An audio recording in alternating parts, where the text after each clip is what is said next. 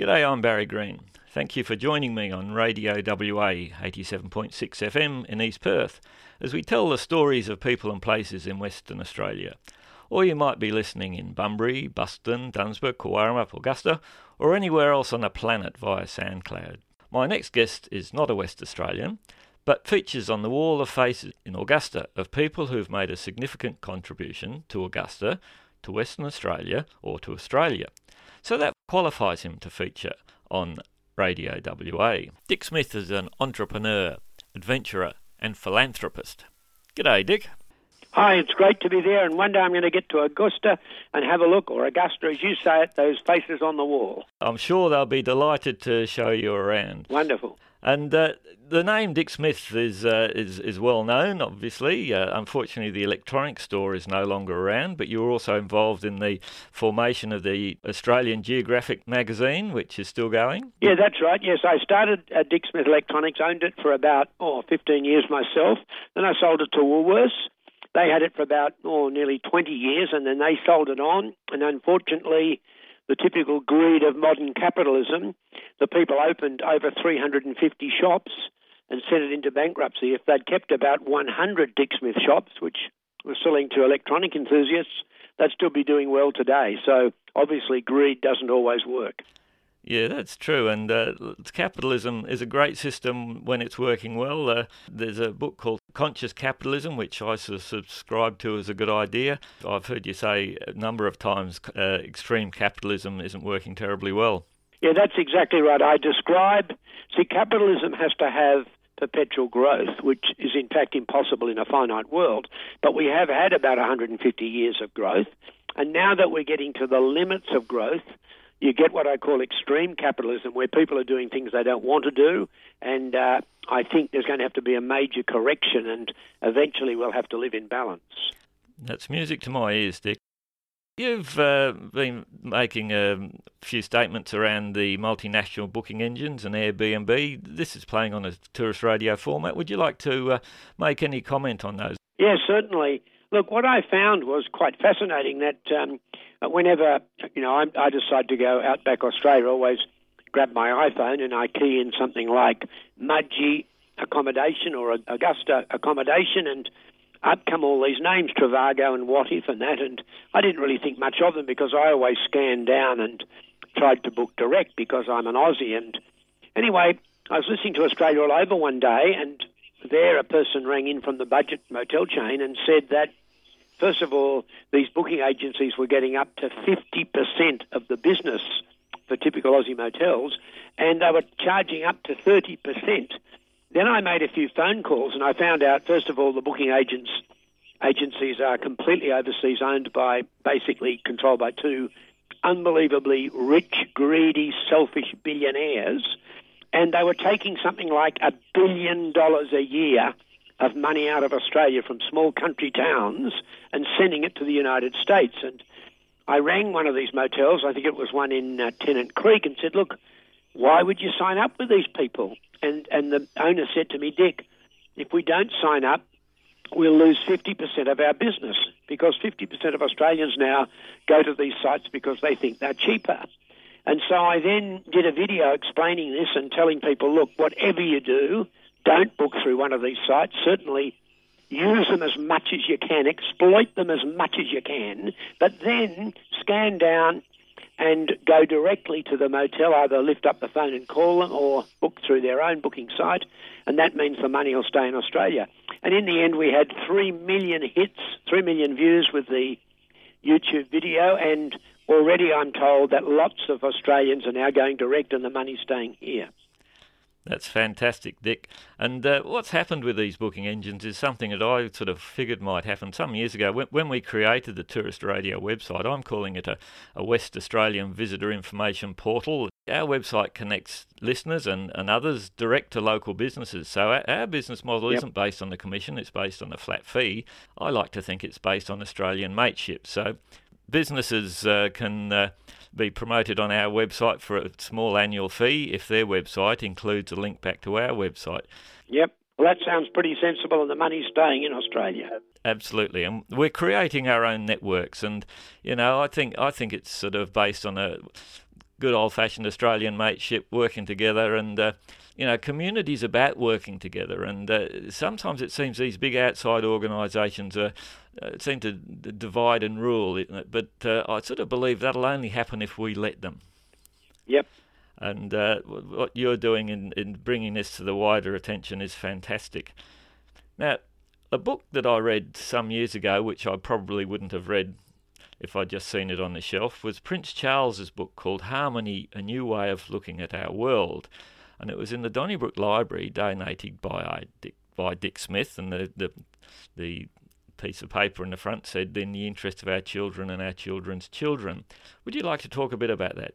Yes, certainly. Prince Charles's book on harmony is basically another word for balance, and he's quite sensible, and he understands that you can't always have perpetual growth in the use of resources and energy and population, that eventually you have to live in balance, or he calls it harmony, with the natural environment.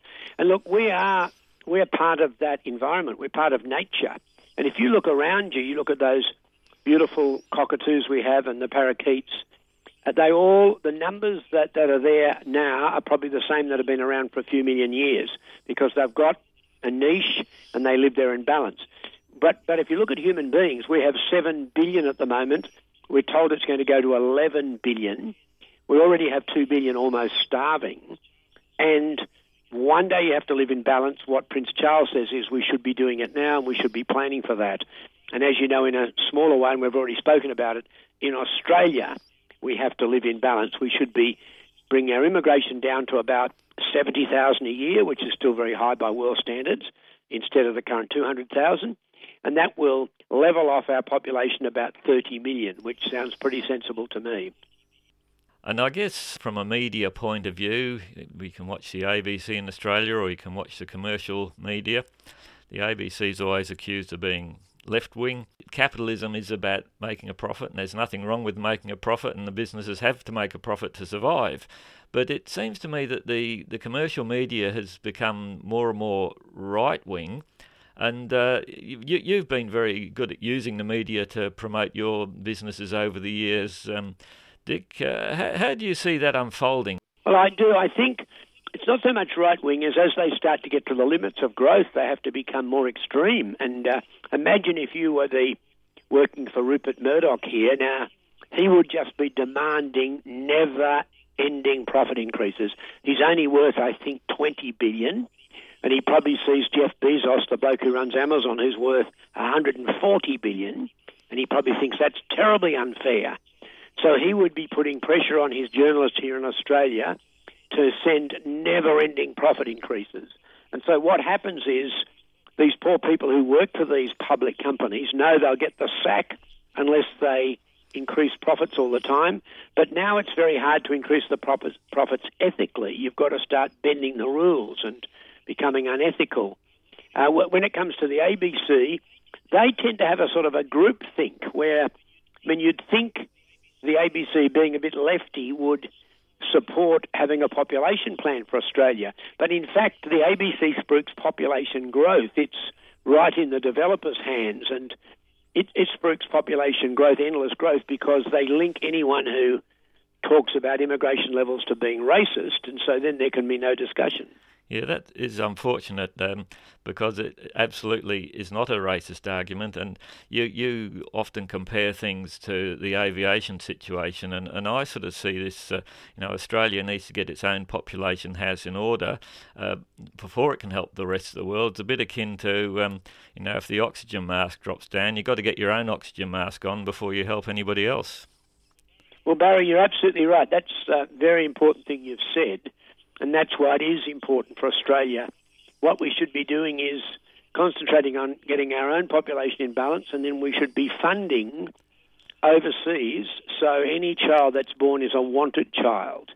And some of the greatest population growth is in Africa, where they simply don't have contraceptives or the education to use contraceptives. And honestly, the Aboriginal people lived in Australia for over 50,000 years, never with more than 1 million people.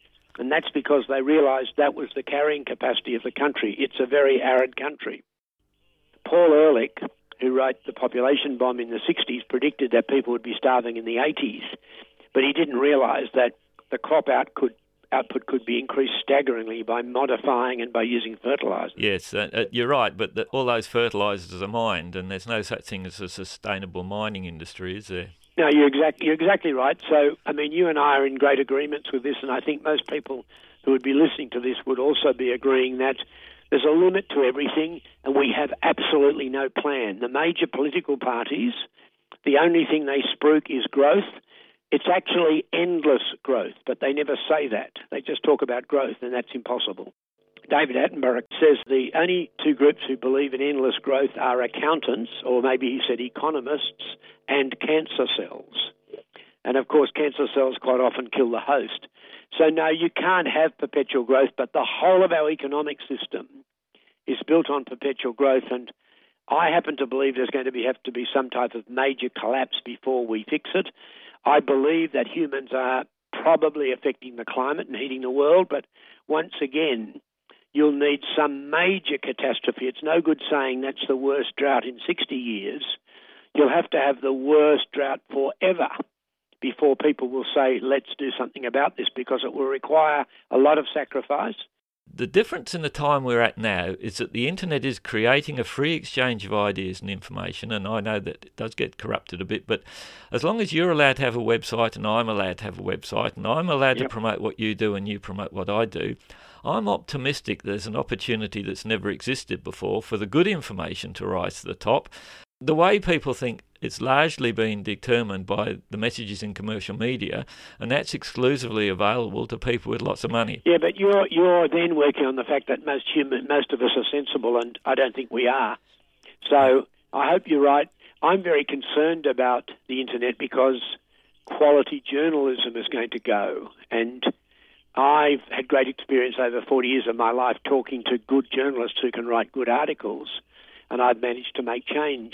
I ran a campaign against cigarette advertising that was directed at children, and that was assisted by good journalists. Now, if we're not careful, if everyone just sends their information out via the internet, who pays for those good investigative journalists? And that's a problem. I agree. And, in a previous life, I did work in commercial television, a job that no longer exists. So I do know what you're talking about. But at the same time, you look at how you've got the message out using social media. And I know there are advantages, but I think you'll find there are disadvantages, and be very careful. I know politicians always say, oh, yes, Australians always make the correct decisions. I don't agree with that. I don't think the majority of us always make the correct decision. See, I'm told we basically came from the plains of Africa, where we've learnt to respond to immediate threats. And now we've got a threat that might be in the long term. It's a lot harder for us to sacrifice now when there's a chance it mightn't happen. When it comes to climate change, the climate scientists say they're 95% sure.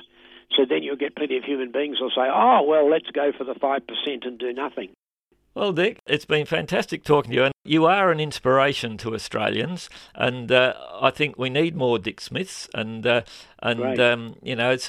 I choose to be optimistic because it feels better than being pessimistic, and I believe Australians are smarter. Well, good on you, Barry. I really hope you're right, and you very well could be, and maybe the individuals will make the correct decision in the end.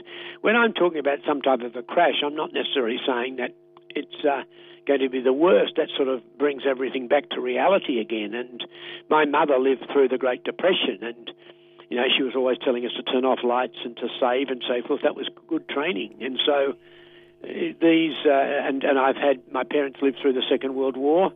That brought out the best in people. So everything's not bad. I agree with you, but I'm not probably quite as convinced that the majority of us will make the correct decision. I just wonder if that'll happen. I wonder too. I've become a bit philosophical, and a quote that I like from Mary Mead, philanthropist, is that never doubt the ability of groups of committed individuals working together to initiate change. And what I believe is the internet is providing a mechanism for those groups to work together in a way that's never existed before. Well, you're right. No, and I think that's right. I mean, concerned individuals working together, that's better than people who are apathetic and don't care. That's fantastic, Dick. Good on you, mate. Thank you. Bye-bye. That was Australian entrepreneur, adventurer and philanthropist Dick Smith, with a few points for you to ponder. while you're relaxing on holiday. As Dick says, we're all a part of nature. Our programs have been created to encourage our listeners to explore and look after the state of Western Australia. For a few generations, we've tended to take food, water and energy for granted, but all these things will only continue to be available to us if we continue to maintain an economically and environmentally sustainable rural communities. Radio WA encourages our listeners to explore regional WA. Tourism not only adds to the economic diversity of regional communities, but also has a place to play in increasing the understanding of the city and rural communities and their interdependence. Cities can't prosper without an economically and sustainable rural communities. To listen to this interview and others with West Australians doing great things all over Western Australia, go to radiowa.com.au/conversationsWA.